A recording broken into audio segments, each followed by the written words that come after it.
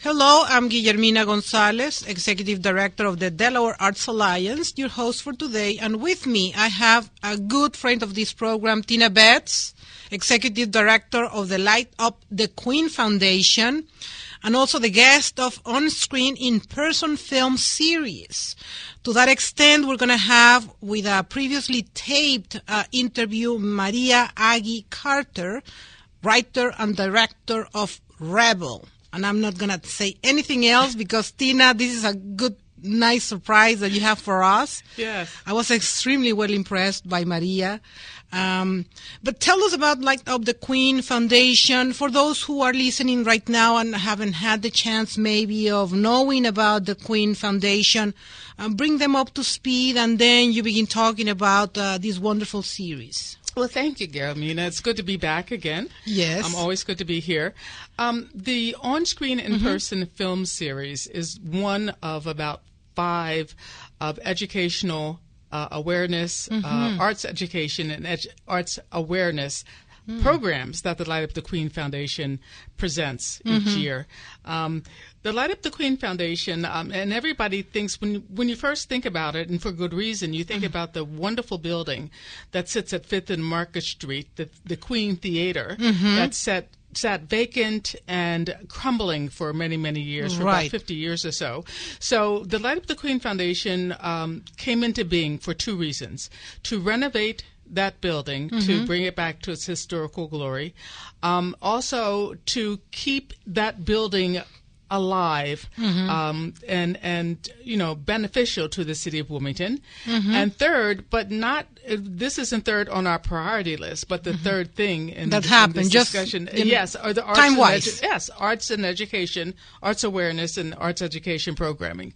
The On-Screen In-Person series is one of those. Of course, filmmaking is an art, and for this particular series, the On-Screen In-Person series, that is with the Mid-Atlantic Arts Foundation as our partner, it's about filmmaking, the filmmaker, and of course the film and the subject of the film, and we build community engagement opportunities around the film subject. And the filmmaker is always at the screening of the film.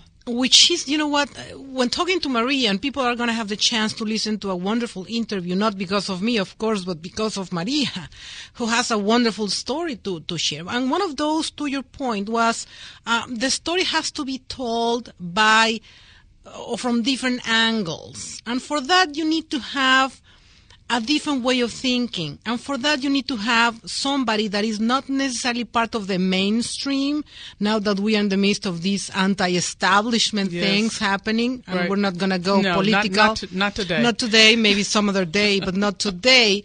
And I think the point is well taken. And bringing those who are creating these films makes a difference, don't you think? It makes a huge difference. And this film, and I know we're going to get into the subject of the film a little bit later, but this particular film, as well as other films that we present that talk about historical people or historical situations, are also very contemporary. I mean, some of the themes and the issues that are dealt with in the film Rebel, this documentary Rebel, are things that we're still talking about today, problems that we're still grappling with today. You know, the attitudes of people, or, history, what is told about history, what is not told about history, why, why are some things left out of, historical stories, and why other things are important to, people who talk about or write the books about, why they're put in. I mean, it's just so, these are so necessary to our discussions today. I mean, you mentioned the political landscape a little bit earlier. The political landscape, the things that are being discussed there are the same things that are being discussed in many of the films that we have presented, and especially the film Rebel.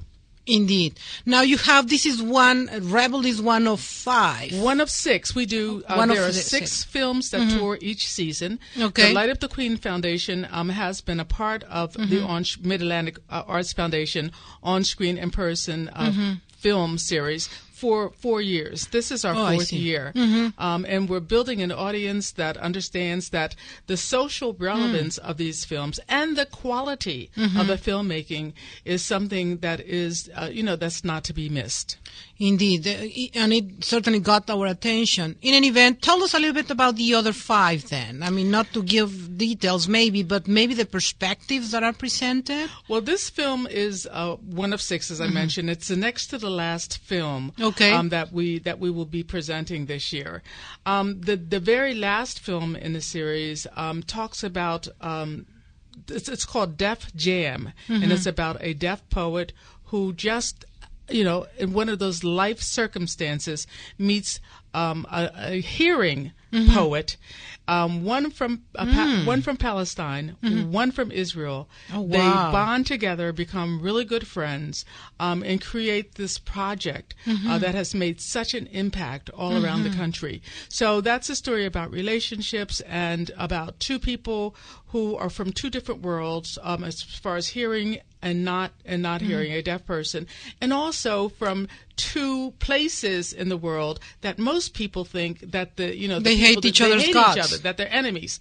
So the story is a well-told story, and again, it deals with subjects that are contemporary. So, in all of the films that we presented this year have been just like that. We have been selected by the Mid-Atlantic Arts Foundation to participate next year, the 2016-2017 on-screen and person series, and we are just picking those films that will which is precisely the next question that I was going to ask. How do you decide what are the films? What do you take into consideration for that? Well, a lot of things. First of all, the quality of the filmmaking. How well the story is told within the film, the subject matter of the film, and each host site has an opportunity to suggest films for the series that work in their community for a number of different reasons. But the top reason is the artistic quality of the filmmaking. I mean, do you read the landscape, Delaware's landscape, when considering what could be the offering? How do you come? Because it's not just randomly I say yes to X, Y, and Z. What do you take, from the Queen Foundation standpoint, and maybe from Tina Betz standpoint, what do you take into consideration? Well, the issues that are important to the people in our community, and it just runs the gambit. And you know that, Guillermina, because you're part of the community. So there are many, many issues that can be addressed. One film that's under consideration for next season is a film about a young girl, a very young girl, 12 years old, tells a story through her 18th birthday, when she decides that she will become part of a gang, how that affects her life. Her mother is a very prominent photographer. This young lady, however, found her place in the streets with other gang members. And it tells her story, why she made the choices. And that's something that will speak to the young people many of the young people in our community. And it's just about choice making. So the films, that we take a look at, and I don't have a chance, my opinion doesn't necessarily rule the day when it comes to all of the films that are picked. But all of us, all of the host sites sit together. There are 5 host sites up and down the Mid-Atlantic region. We sit together and we talk, and many of the subject matters are very relevant to these other places where the host sites are. So, that's the type of thing you think about. What are the issues? How will this film speak to our community? Maybe help solve some of the issues in our community, or at least enlighten us about the ways that, why these situations rise up in a community, how other people are dealing with them, the impact that they can have, good and bad, on a community. But they definitely raise a better understanding of the subject matters. And boy, what I'm going to say is, can you take me there when you are deciding what? Well, I can make you part of the process.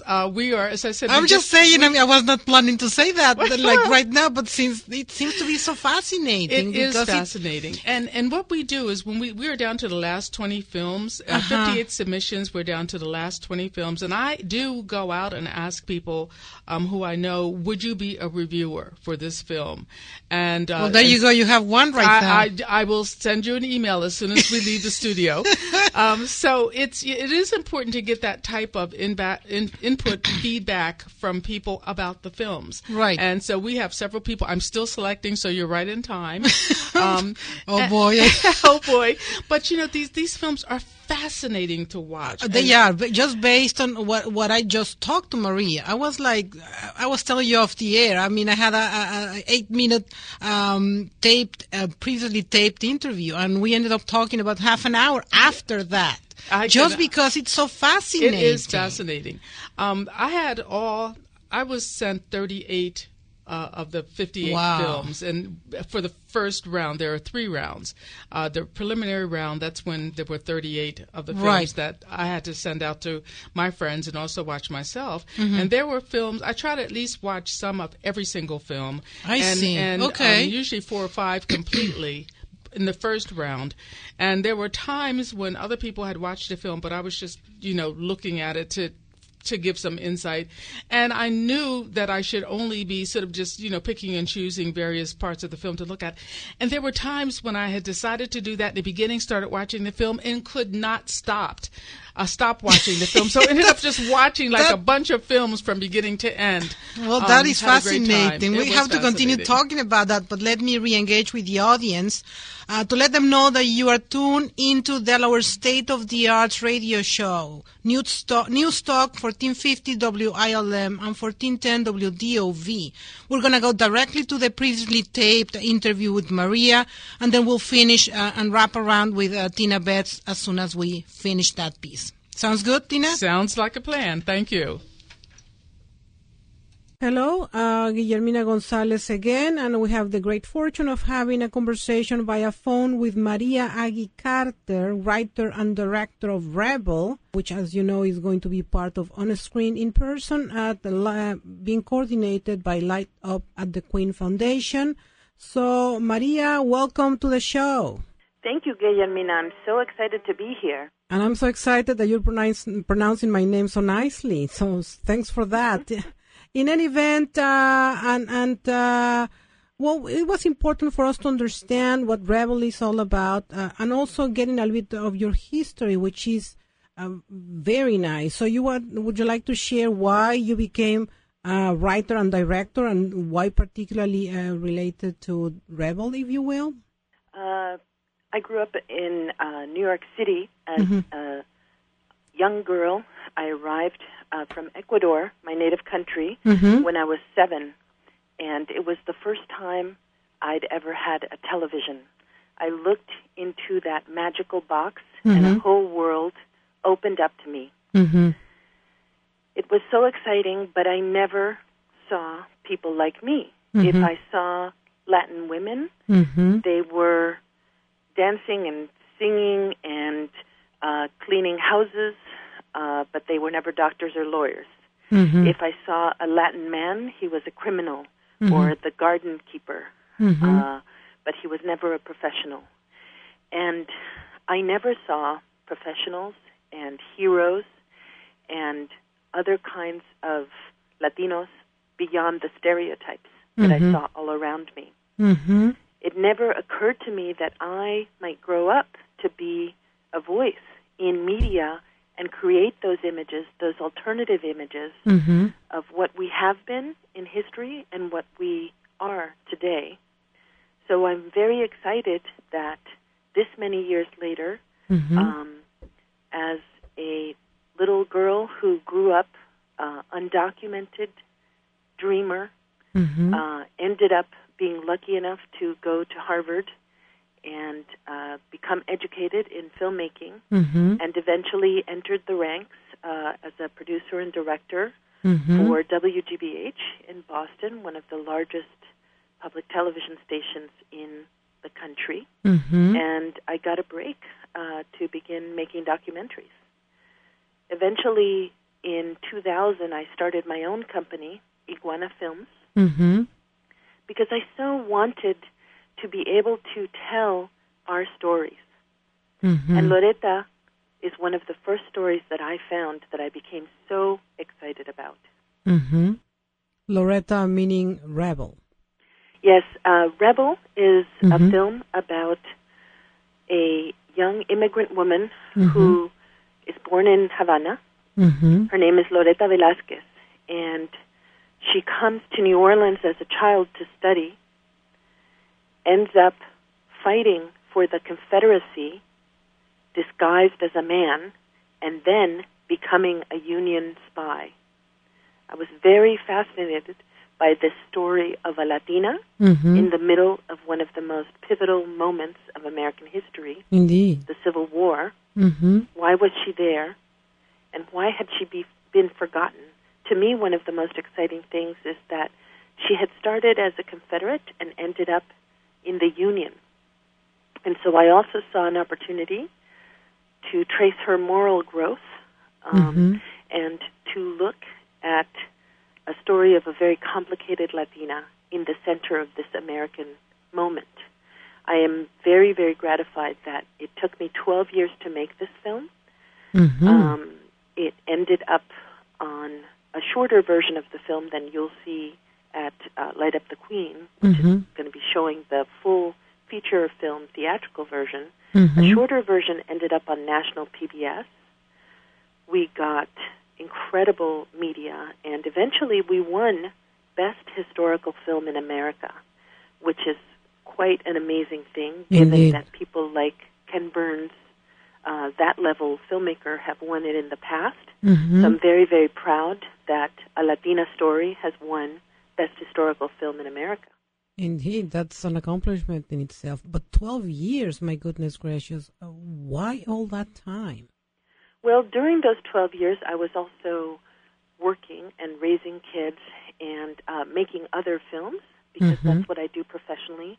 This was my passion project, Mm-hmm. and I wanted to make this story. She wrote an entire memoir, which Mhm. was published in 1876. It's one of only 2 memoirs published by a Latina in America in that century. So a Mhm. very important memoir, but people said it was fictional.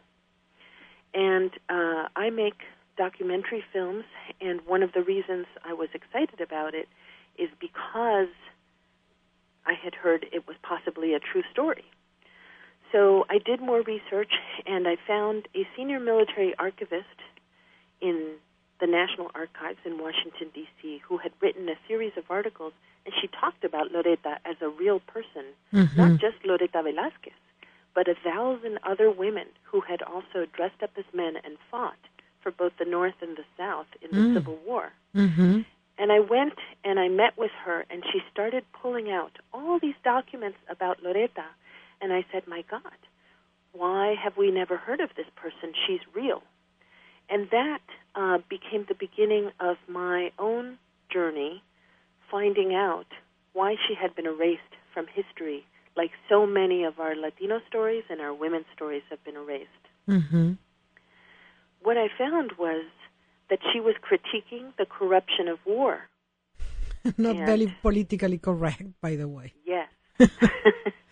And so she was dangerous to Indeed. the Mhm. Southern Confederacy after the war, who was trying to create a lost cause vision of Mhm. a happy South with happy slaves. That just Mhm. wasn't the case. Mhm. And so they tried to deliberately erase her. They said she was a prostitute, that she was lying, and she was lost to history until around 2000, when many more women historians started Mhm. writing about women's history in the Civil War, and Loreta is one of the people that was recovered in those efforts. Excellent. That's a story, and that gives people the interest and the reason why they should attend and see this magnificent product that you have created out of something real. And with that, I need to congratulate you I know you're busy, you gotta go, but I appreciate in your busy schedule giving us some minutes to explain what Rebel is all about. Thank you very much for your time. Thank you. And we're back, Tina, after the pre-taped interview with Maria. Fascinating. I have to say that it was fascinating. But in any case, before we forget, give us the details. So I'm sure more than one is going to be there, including me. Mm-hmm. But please share the details. So Light Up the Queen Foundation's presenting the Mid-Atlantic Arts Foundation's on-screen in-person film series. Mm-hmm. The Rebel, the documentary, will be shown on March 13th. Doors open at 1:30. Film start time is 2 o'clock, and we'll be down at Film Brothers Productions at 205 North Market Street, Wilmington, Delaware, 19801.